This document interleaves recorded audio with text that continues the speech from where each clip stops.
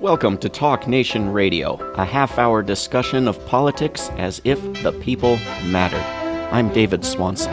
It's my great pleasure to welcome to Talk Nation Radio this week Heidi Tilney Kramer, who is a mom and an independent scholar focusing on critical children's studies and U.S. media. A former elementary school teacher, she teaches childhood in America at Eckerd College in Florida and lectures widely. Her new book is Media Monsters: Militarism, Violence, and Cruelty in Children's Culture.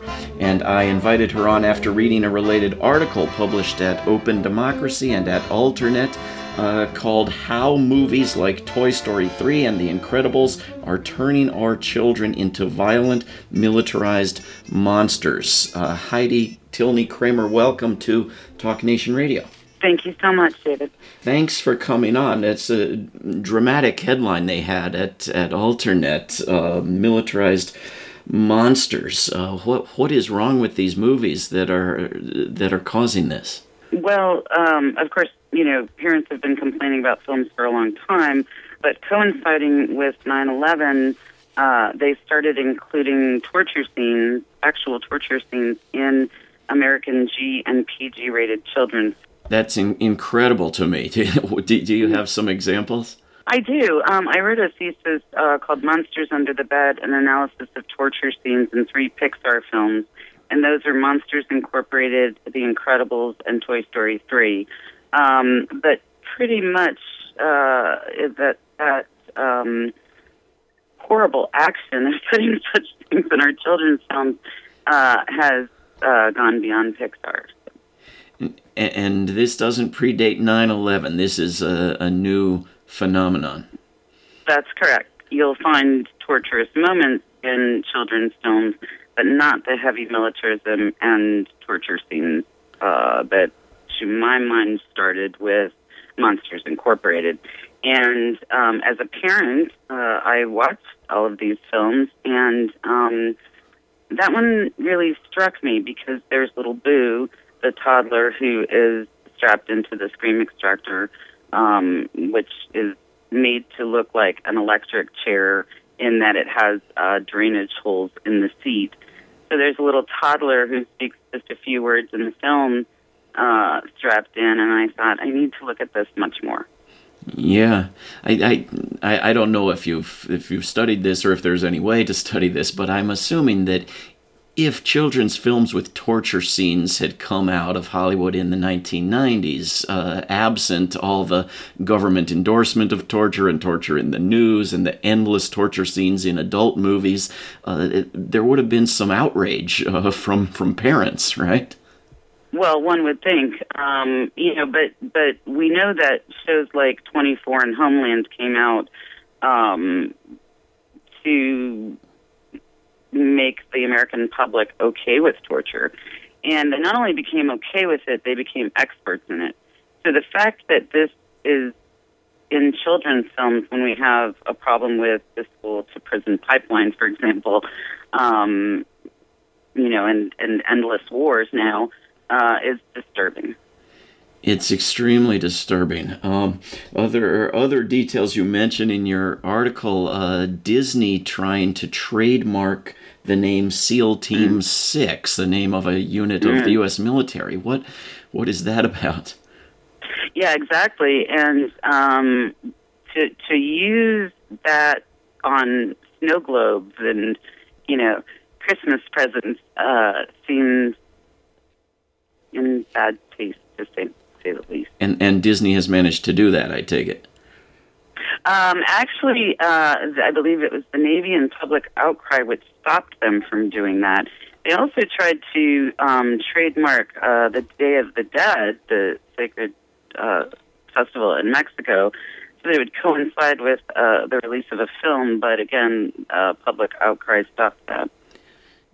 And it's not just torture, and it's not just war as a label in these films, right? It's extensive, horrific violence of all sorts, but without the without the sort of suffering and impact and criticism of violence that you have in at least a few more serious movies that depict violence, right? I mean, it's violence. Well, that's right. It's very interesting the way that the torture is framed. So, for instance, in Monsters Incorporated, it's it all happens in an electric company, but it's like corporate and government tactics. The Incredibles, which is a family ends up on the torture rack. Nothing happens to them, but they're on the same rack that the dad had been electrocuted on before.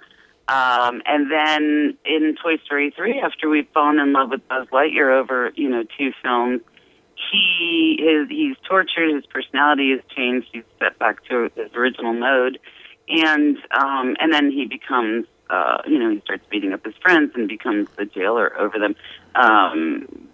So the other thing about this is that in Toy Story 3, the old man, Chatter Telephone, is shown bruised because he's been beaten for telling the gang how to escape.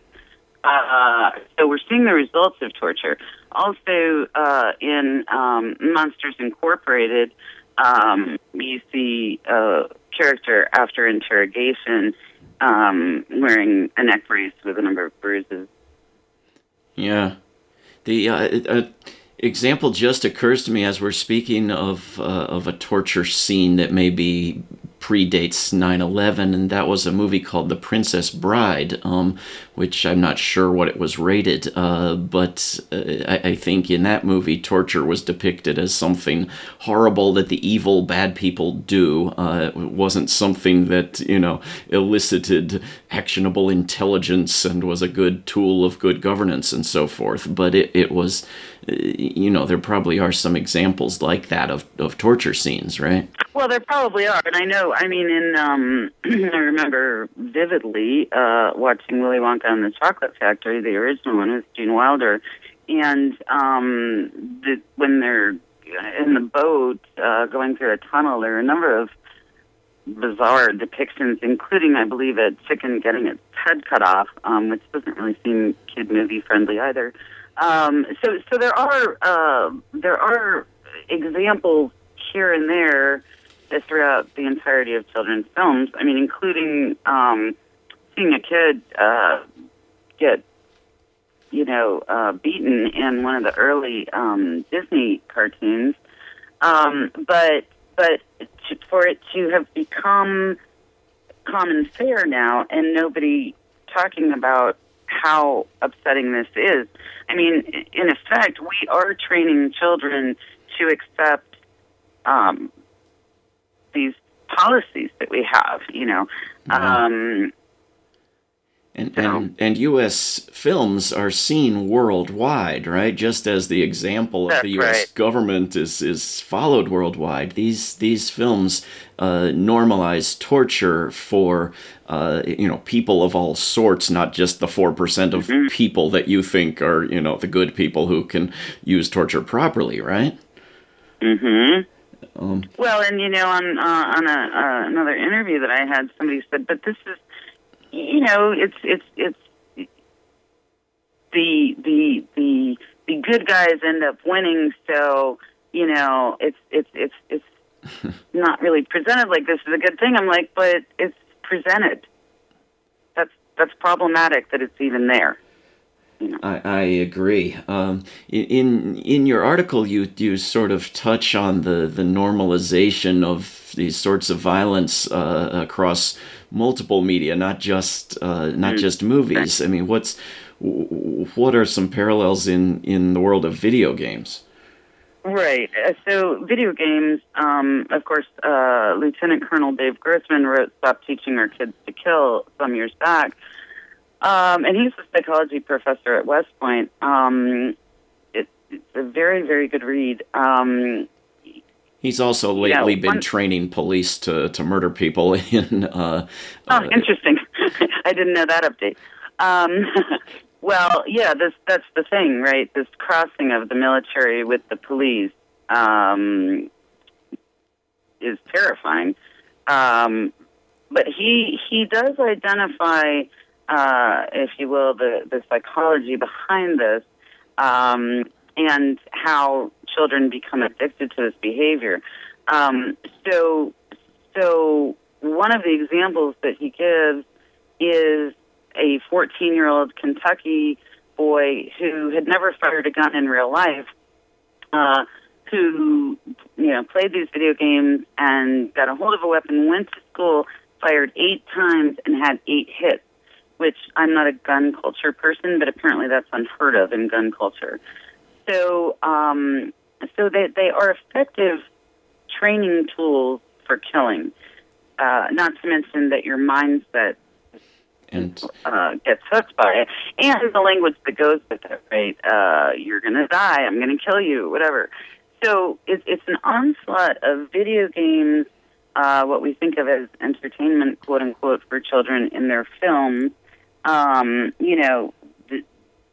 There are 5 media companies that which control over 90% of everything.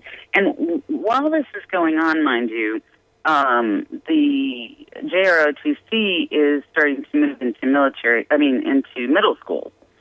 So to train children for the military when they're 11 years old, most people don't know that. Most people don't know that there was an unpublicized provision in the No Child Left Behind Act, which expanded militarization in education. It's called Section 9528. The Armed Forces Recruiter Access to Students and Student Recruitment Information, which requires high schools to give all student contact information to the military.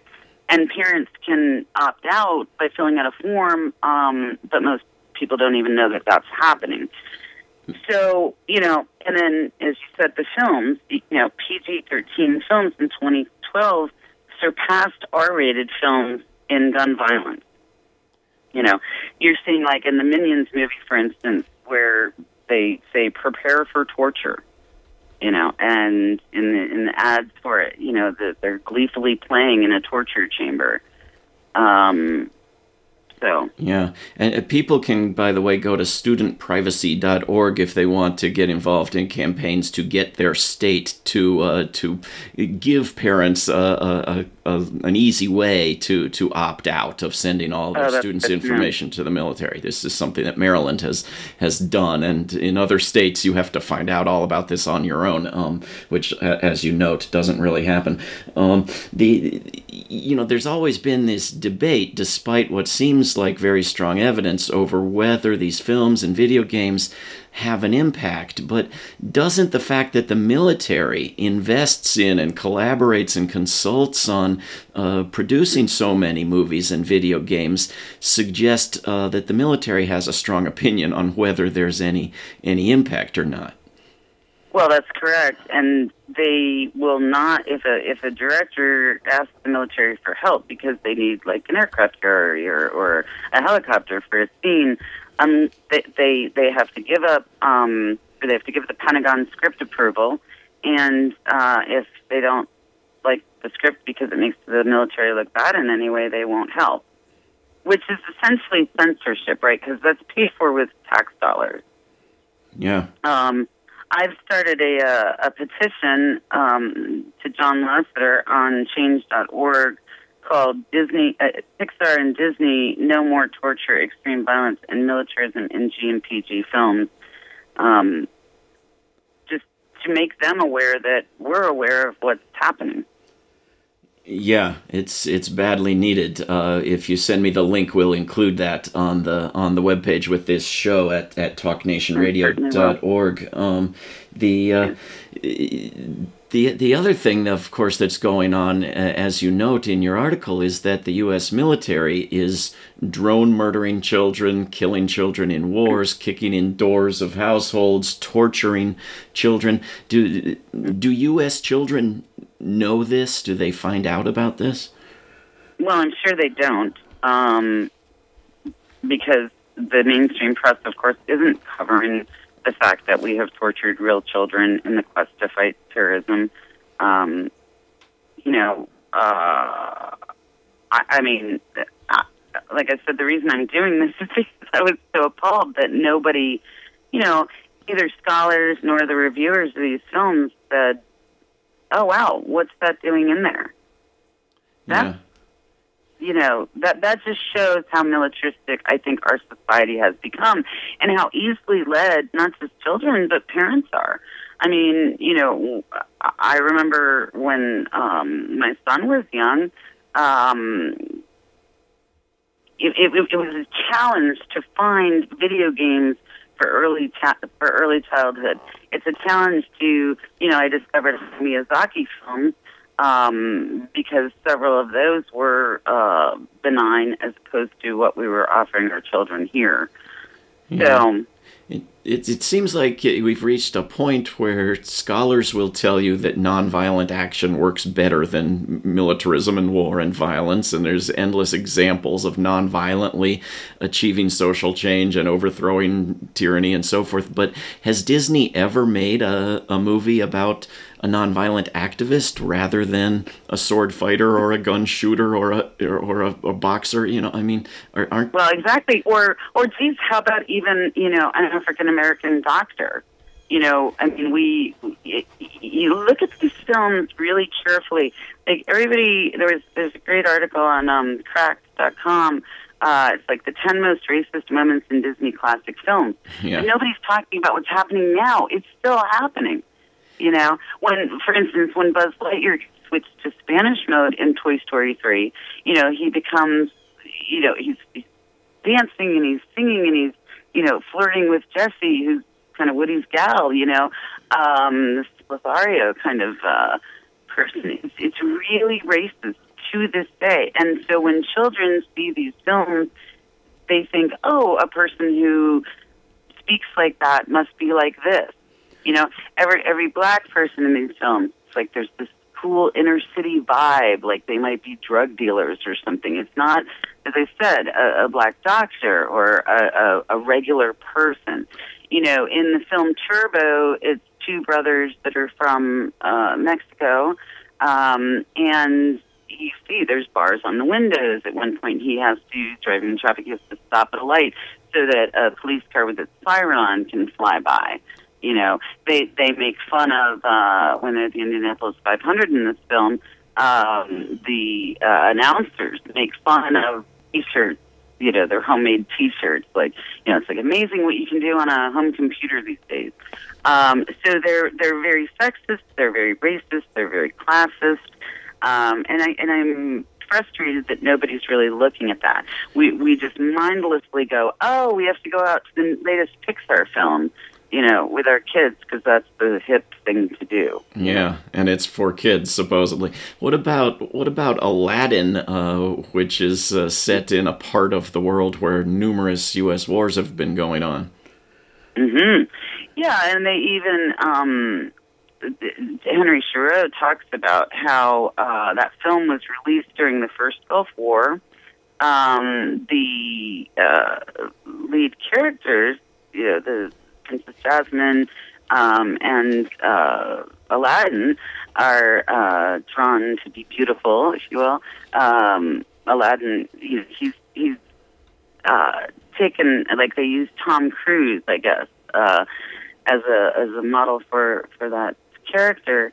But all of the other depictions of the Arabic world are insulting. That they're not drawn well. They didn't use real Arabic in the film. They used this nonsensical scrawl. They had the lines, I don't know if you remember, but where they'll cut off your ear if they don't like your face. It's barbaric, but hey, it's home. And groups tried to get Disney to take that out. They finally did.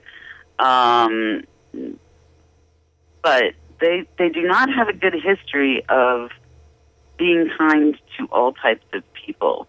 And I think when you're in charge of training children, that should be a priority for you. So, yeah. One would think so. We're speaking with Heidi Tilney Kramer, whose book is called Media Monsters, Militarism, Violence, and Cruelty in Children's Culture. Heidi, you also wrote about children in schools witnessing their classmates being arrested in school, and about the school to prison/military pipeline. This is something that fits with this sort of culture. Well, it does, and really, as I said, I was an elementary school teacher briefly, and I was a bit appalled by what I saw in the schools. But to know that there are examples like children, they have these slave auctions now, for instance, to, teach children what slavery was like, or the coming over on the ship experience. Unfortunately, several teachers have used students of color as the slaves on the auction block, and had the white kids choose which were worthy enough for purchase, for instance. But children who are even getting behind in their homework, or, who write a loving message on their desk, are being, the police are being called. They're sent straight to the police station. There's no calling the parent first. These are infractions, minor infractions, that used to be, oh gosh, you'd have to go talk to the principal.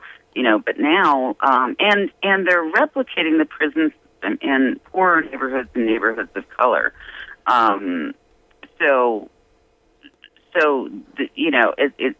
need to teach your child now what to do in case you're arrested. And it does. It all plays into what they're portraying in media. Yeah, I wonder what you think of campaigns that some are promoting to try to get the last nation on earth, namely this one, to sign on to the Convention on the Rights of the Child, which, of course, forbids recruiting children to the military and forbids life prison sentences for children, and forbids various things that go on in U.S. culture. Would it be well? And useful I don't think.